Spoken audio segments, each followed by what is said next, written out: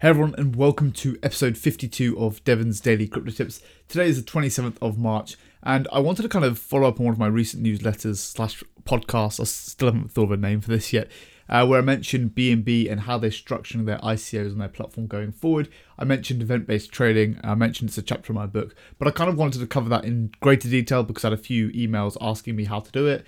Even after that episode. So this episode is really going to dive deep in Secret 14 within my book, 21 Crypto Secrets, which is event-based trading and kind of helping people to understand it with a Binance perspective and the recent news. So yeah, that is episode 52, and I hope you enjoy. So I'm going to begin by just reading out the extract I wrote from my book and tailoring it towards Binance. In a market where intrinsic value is very hard to measure at the moment, investment decisions are almost entirely dependent on speculation. Speculation thrives off of events, which can be broken down as follows: exchange listings, hard forks, rebrandings, partnerships, events, development updates. You can put ICOs under this category as well, because they're kind of an event. You know, it's something that's happening within the market. News would fall under there as well. So once you understand how to trade events, you will significantly increase the ROI you make, and you will reduce the amount that your portfolio gets drawn down. I mean, you've probably noticed this as well. Sometimes your coin will just drop massively in a day, and you won't know why. It's likely that there's an event surrounding that, and that's the reason.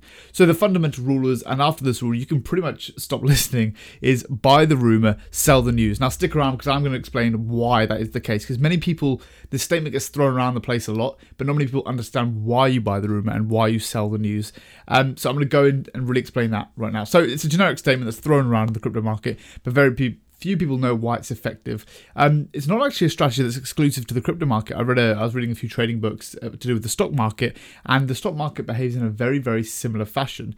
I remember reading part of the book, and the news happened, the event happened, the price would plummet, and they said how the traders would know how to trade events like this, but the journalists would always call them when the price plummets, like, what happened? Can we blame this price on an event? But most of the time, the price action already occurred leading up to that event. It wasn't the event that caused it as such, if that makes sense. But going on a bit of a tangent there. So it boils down to the media being a lagging indicator and the public always getting in at the last minute. It's human nature. Say, for example, there's one of the events above happens at the end of the month or 30 days time. The price of the asset will likely increase up to that event, and then it will crash on the day of the event. This happens 90% of the time. And that's so true, especially in bull climbing markets. Here's why. Company X, so let's in this case Binance, announces that they're doing an ICO in their platform. Almost instantly, you will see people buying BNB token now. I'm putting it into perspective. As soon as they've announced this, the price of BNB will then increase from that point, leading up until the announcement of that ICO. Why? Because first they announce it, then the early insiders who see that update will get into BNB. You'll see that spike on the day. Then the wider market will start to pick up on this. They really want to get into the ICO. They'll know it's on a lottery-based system. They need to own BNB to get in on it.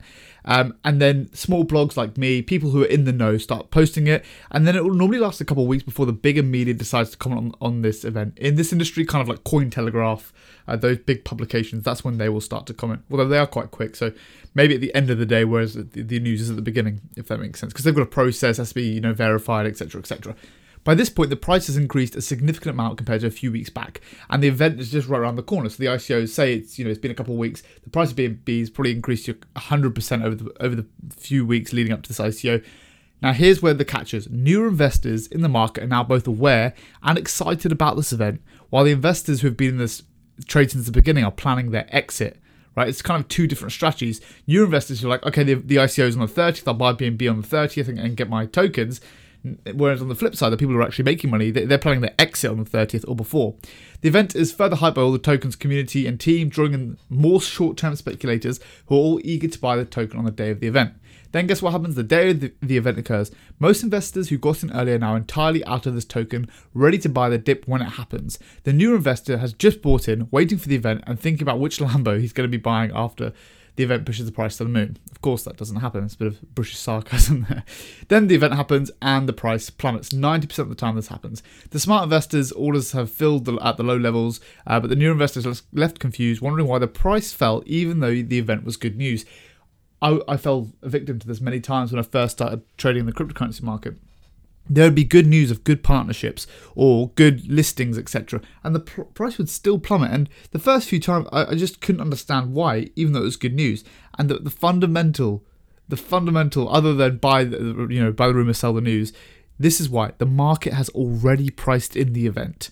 right? So for example, with the British pound, with all this Brexit going on, the market is already priced in the pound plummeting. That's why it's been dropping massively over the past year and a half instead of dropping on the day. It doesn't just drop on the day, the market prices it in because it's all about predictions and probabilities. And smart traders and investors, they're anticipating the future, where speculators just think about the now and the short term. That's really important. So if something's expected to happen, don't assume that the market will react when that event will happen. The market's likely already priced in the event, and therefore the expected outcome will not increase the price any further. People who are in the know about the sell to capitalize on profits, and then the public panic sells, loses a significant amount of their investment. The market has already priced in the expected.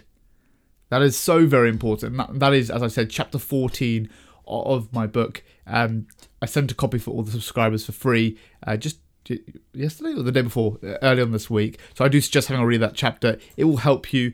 And if you have any questions further for those few people, just let me know by emailing me. I check all of my emails. So it's a bit of a shorter episode today. I just really wanted to cover event-based trading just so everybody understands how to do it, especially as the market starts to pick up. I know today we did cross 4,000 again, but it's nothing substantial. But when the market does start to pick up more, you will know exactly how to trade these. And I promise you will have a 90% or better kind of advantage over people that don't know this, because they're the ones that lose money. And I'm only saying this, I'm not saying this to try and I know this and that, because I was the one that lost a lot of money. I lost tens of thousands of pounds when I first started trading and doing this wrong. And then I learned, I read, I did courses, spent again tens of thousands learning, and then I finally understood this principle. And yeah, again, it's not just the cryptocurrency market, it is every market out there. So just know that, and it will serve you well. And yeah, sometimes you are too late, you'll miss loads of opportunities, but never ever ever rush into buying things. As one of my mentors once said, I'd much rather be out of a trade wishing I was in one than being in a trade and wishing I was out of one, right? So yeah, hope you enjoyed this episode, and I will see you tomorrow in episode 53.